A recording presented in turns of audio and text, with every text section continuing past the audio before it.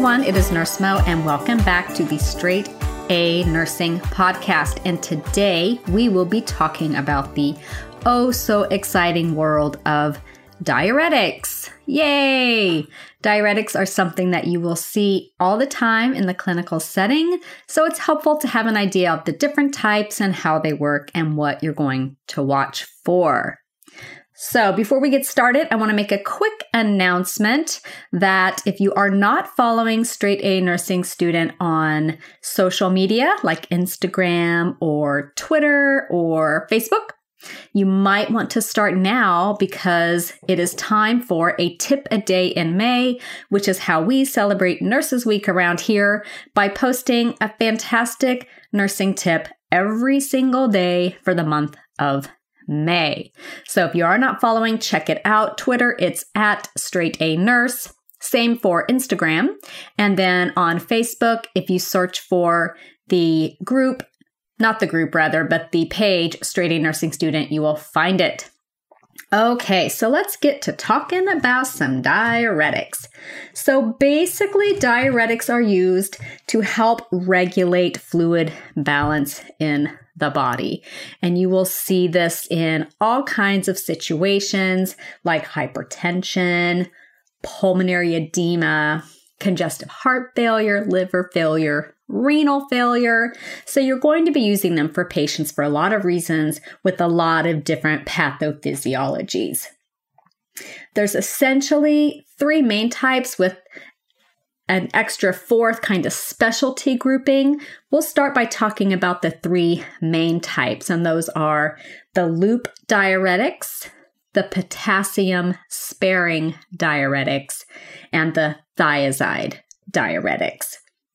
So basically, diuretics work. If you think about the physiology of the kidney and all the tubules and all of that, you remember that basically water follows salt. So most diuretics are going to work by blocking the resorption of sodium in the nephrons of the kidney. So then we have more sodium in the urine and therefore more water in the urine, which is excreted out. We have fluid losses and hopefully maintain fluid balance in your patient who is fluid overloaded. So where this happens and how it happens all has to do with what type of diuretic is used and where it acts in the kidney.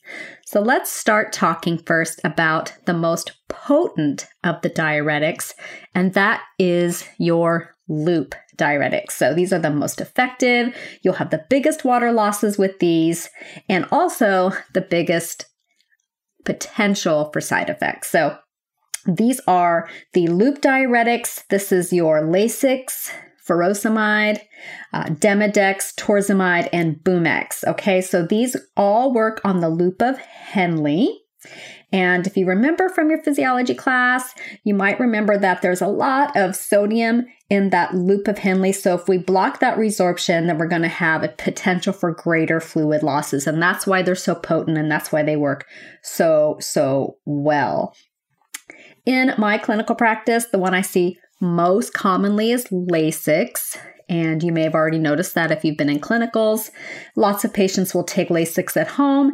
And if a patient is in the hospital and having some fluid overload issues, Lasix is typically the one that the MD will prescribe. So with your loop of Henle diuretics, one of the things that will happen is that with that excretion, you will also get potassium losses. So the side effects with your loop diuretics, you have to keep a very careful eye on your potassium levels and watch for cardiac dysrhythmias with that because, as you know, hypokalemia can cause some pretty potent dysrhythmias. You'll also watch for hypotension. Loop diuretics can cause significant hypotension and can even cause dehydration if you overshoot it. So definitely keep an eye on those side effects. And you also want to keep a close eye out for hearing loss and ringing in the ears. High doses of Lasix can cause ototoxicity. So keep an eye out for that. This is basically, they're all available PO. and also IV. You will often see Lasix and Bumex as IV drips, meaning continuous IV infusions. And sometimes those are to titrate to a certain amount of water loss, and sometimes they're not. It's just a basic like Lasix at 5 milligrams an hour kind of situation. So that is the short and sweet on your loop diuretics. The main ones again, Lasix and Bumex, I would say, but Lasix far and above more common than any others that I see.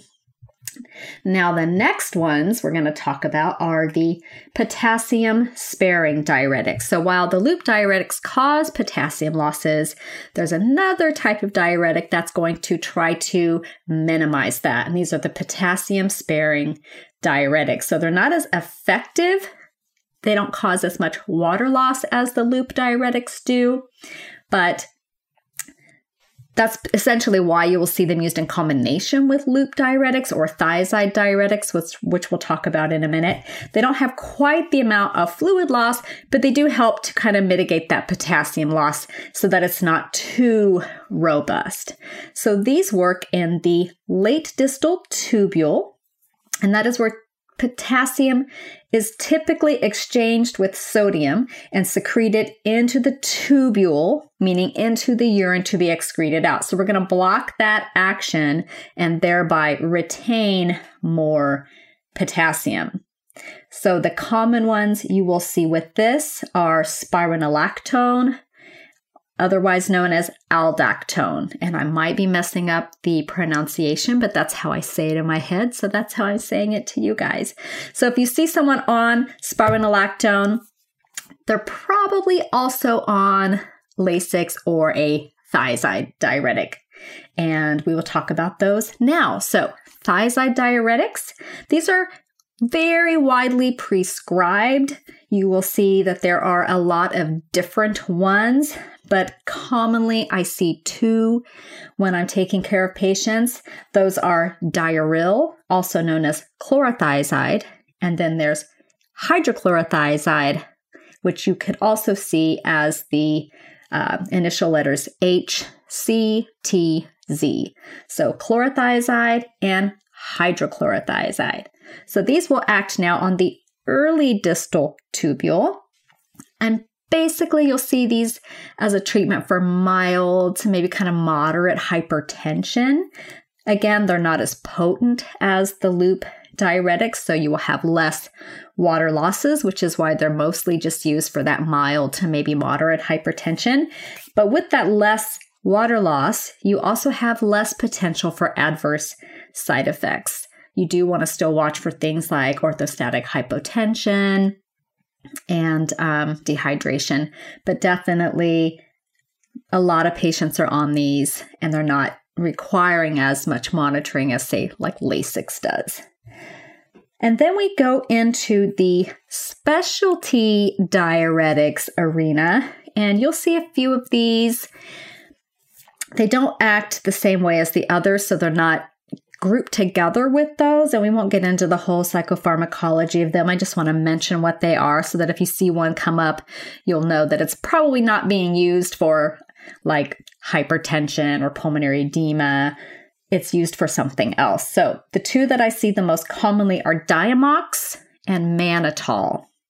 So Diamox you'll see used to actually treat open angle glaucoma. So it is a diuretic that will decrease intraocular pressure. And then the other is mannitol, which is an osmotic diuretic. Now, one of the pharmacology references that I use says this can be used for patients in acute renal failure to maintain urine flow.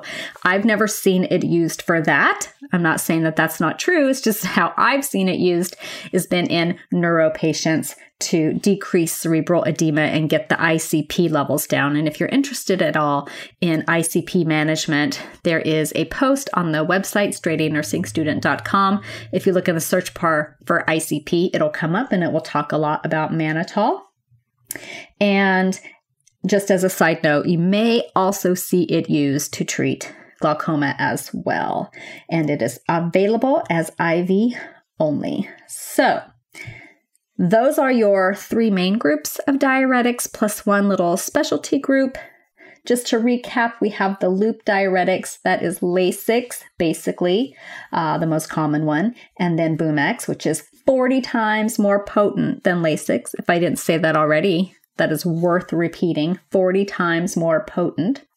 Then we have the potassium-sparing diuretics, and that was your spironolactone.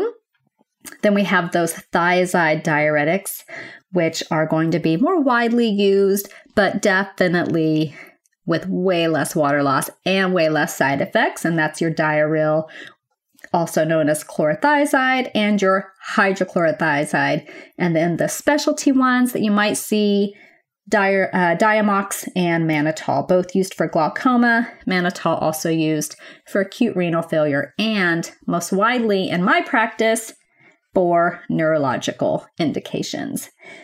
So with any diuretic, you want to give your patient some education.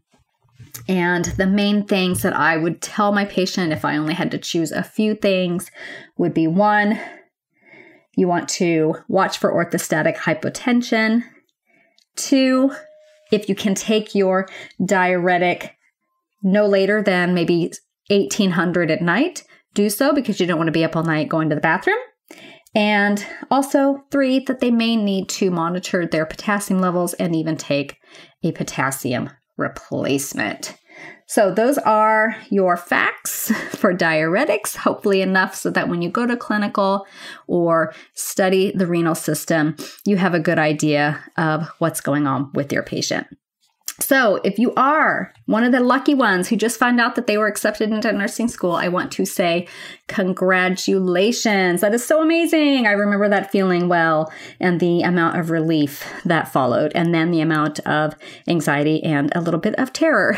So to help you with that and minimize that, I wrote a book a while back called Nursing School Thrive Guide. And if you guys check it out on Amazon, I believe it's also available on barnesandnoble.com, but definitely available on Amazon. You can get a ton of tips about what to expect in nursing school, study tips, how to be great in clinical, how to get yourself organized, tons of great information. Check out the reviews. They are pretty complimentary, if I do say so myself. So check that out. And then if you need even more guidance, I invite you to go to straightanursingstudent.com, where there are a ton of free and amazing resources for you guys. And then we've also started introducing premium content. So there are some premium study guides for super cheap that you can check out.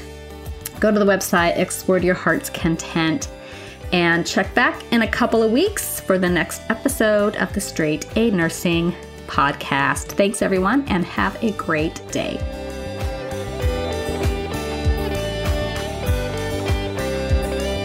This podcast is brought to you by straightanursingstudent.com. Copyright Mo Media.